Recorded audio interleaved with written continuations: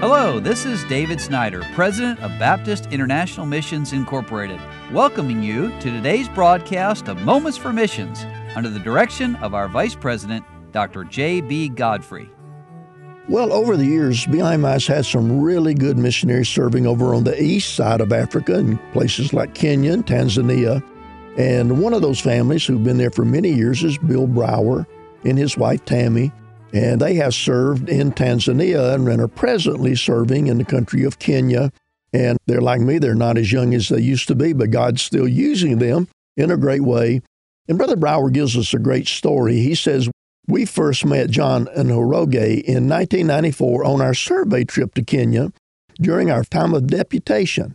He was a 7-year-old Kenyan boy attending the Thompson Falls Bible Baptist Church in the town of Nyahururu. John and his family attended this new church plant by fellow missionaries Mark and Tina DeLoach. This was our first exposure to Africa, so this church in town holds a special place in our hearts.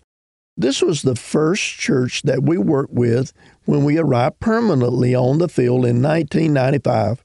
And it was here that the DeLoach family welcomed us to Africa, helped us to acclimate to the Kenyan culture, and it was here where we met Pastor Peter Chege and Peter Kiari.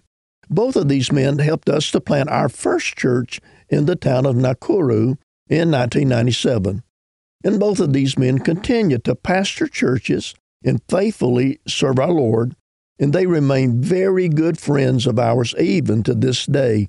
It was here in Nyahururu where I preached my first sermon in Africa and where I had the joy of baptizing my first African convert. Well, let me just pause and go back a moment. The DeLoach family, who served there for a long time, he is now the pastor of a great church in Charlottesville, Virginia, and we thank the Lord for how God had used people not only to reach people in their country, like in Africa in this case, but also to help other missionaries arriving on the field as they experienced the first shock of language and culture differences. So we thank the Lord for the DeLoach family and their ministry. Well, now back to Brother Brower. He says now, fast forward almost 30 years to August of 23, when our church in Nairobi hosted our annual preaching conference for pastors and church leaders. Hundreds of pastors attended this conference from all across the Africa continent. It was not only a wonderful conference of inspiring preaching and helpful workshops, it is also a tremendous blessing to meet new friends in the ministry and to reconnect with old friends. In past conferences, we had the joy of seeing folk from Nakuru, where we ministered for several years before transitioning to Mwanza, Tanzania. Now, this brings us back to that little 7-year-old Kenyan boy that we met on our first survey trip. That little boy is now 36 years old and was attending this pastor's conference. After having been away from Nyahururu for so many years, we've not had much contact with the church there. So when this man at the conference introduced himself as John Njoroge, I didn't recognize him, nor did I connect the dots back to Nyahururu. He told me that God had called him to preach years ago as a young man, and after having received his Bible college training, he returned to Kenya to serve the Lord in the ministry. A few years ago, the Bible Baptist Church of Nyahururu called him to be their pastor, and he's been faithfully serving the Lord there ever since.